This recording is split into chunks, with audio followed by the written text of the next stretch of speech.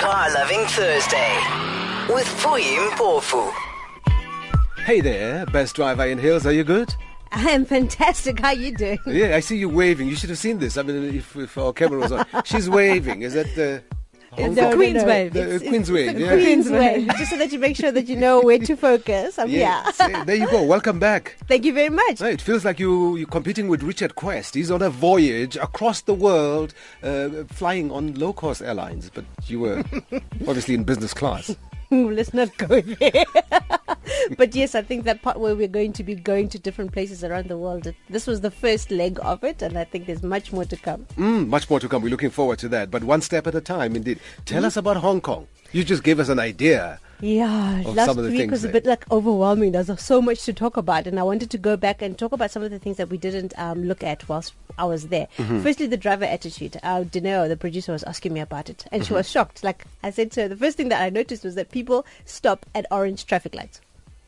Stop or prepare to stop when it at goes amber. Everybody, taxi drivers, everybody, cyclists, everybody basically stops. And I was just looking at all these, driver attitudes that people have out there and comparing to what it is that we have here.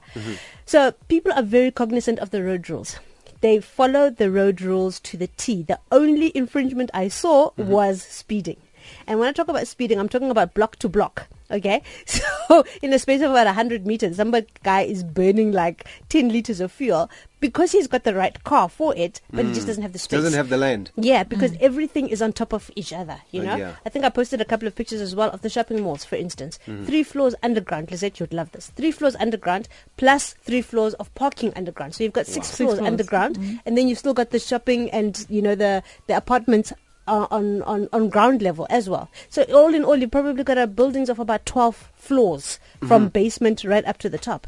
So there's no space. And that's why I was talking about the parking as well, which was something that almost made me fall over. I mean, like, really, guys, you're going to be paying 7,000 rand for parking. And that's the elevator parking where you drive in and your car gets No, listed. Is that the one? no. This is normal. That's normal parking. That's like Sandton City parking. That's still kidding? driving around looking for parking plus paying 7 grand for it. I mean, at 7 grand, I think somebody should tell me where to park, put out a red carpet. True. The champagne, you can't be expecting And the door should open into and our the door apartment. should open and all that kind of stuff. But nix, expensive stuff. So there you go. They're short on space, I suppose. Short on space, and that's basically where they make their money. Yeah, but I want to stick on this driver attitude because that's our worst nightmare. That's where we come up short, I suppose, as a people in Mzansi. Yeah. There's a lot we can learn. There's a lot that we can learn. I think it's not probably fair to say that the only infringement I saw was on the speeding thing. What I didn't see, for instance, was people speaking on their phones whilst they were driving. Not once. Anywhere that I went, did I see that? People basically put their phones away and they concentrate, on the roads.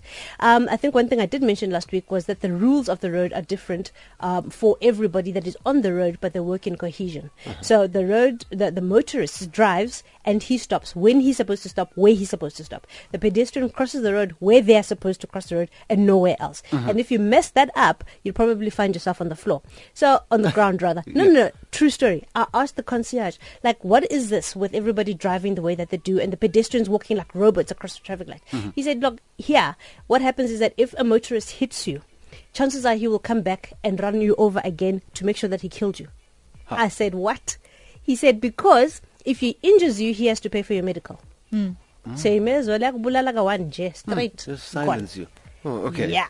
That's a sore point, and I'm sure In more ways than one. There's not too many of Not those. too many of those I would things imagine. happen, yeah. But all of these things happen in tandem. They go hand all in happen hand. yeah. The law enforcement side of it, because all this adherence can't be working like clockwork. No, it's not because people want to. It's because they are fined heavily. Yes. They are fined like a ton of bricks sitting on your head. I mean, some of those fines, if we're taking a look at speeding, for instance, the highest speed that they can go at is 110 kilometers per hour. So I'm saying to these guys, Tina, Yazin, sometimes if you're in a hurry, you kind of somewhere like 140-ish. The guy wanted to die. He said, there's no ways you could actually do that. You'll spend the rest of your life in jail. And the fact that there wasn't anybody else or another car on the road is totally irrelevant. So it's not as if you were threatening somebody else's life that they'll put you away. They will put you away regardless in jail. So the highest you can go on their highways is 110 km per hour. And that, to me, here feels like you're crawling, ne? Yeah, well, certainly. In comparison, it sounds like it. So here's what you're looking at paying. If you go over the speed limit by up to 15 k's per hour, you're looking at a fine of 320 Hong Kong dollars, which is roughly about 630 odd rand. That's for 15 k's per hour. Now remember that we have got almost like an unspoken rule for that 10 k's leverage kind of thing that you can go over. Yes. Not there. If they say you're driving at 80, you're driving at 80. That's finished it. and clear. Between 15 and 30 k's per hour, you're looking at a fine of about 880 rand. Between anything from 30 to 45 k's, you're looking at anything from above 1,000 rand.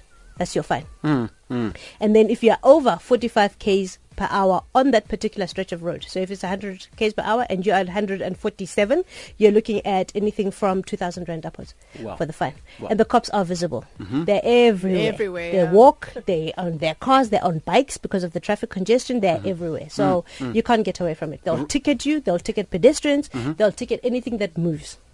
Road rage? Not that I saw. Not that you Except noticed. against pedestrians. Okay, pedestrians having issues with themselves. Where are pedestrians who are not basically following what they're supposed to be doing. Yeah. What else stood out for you? I mean, I think I spoke about the cars, the type of cars that I saw there.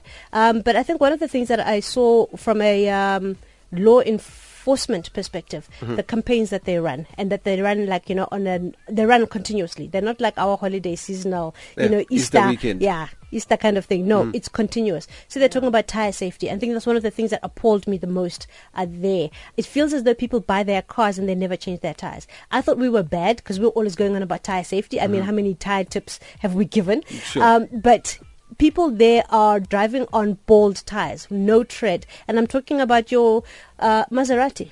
I'm talking about your Porsches. I'm talking about stuff that would make you cringe here. Can't afford tires. People there just don't change their tires. And that's one of their biggest things. They've got child safety campaigns hugely. I mean, you will get locked up. They'll throw away the key if they think you're infringing your child's life. They really make sure that you are responsible. Drinking and driving, complete no. The guy doesn't even have to breathalyze you. He smells you, you're gone.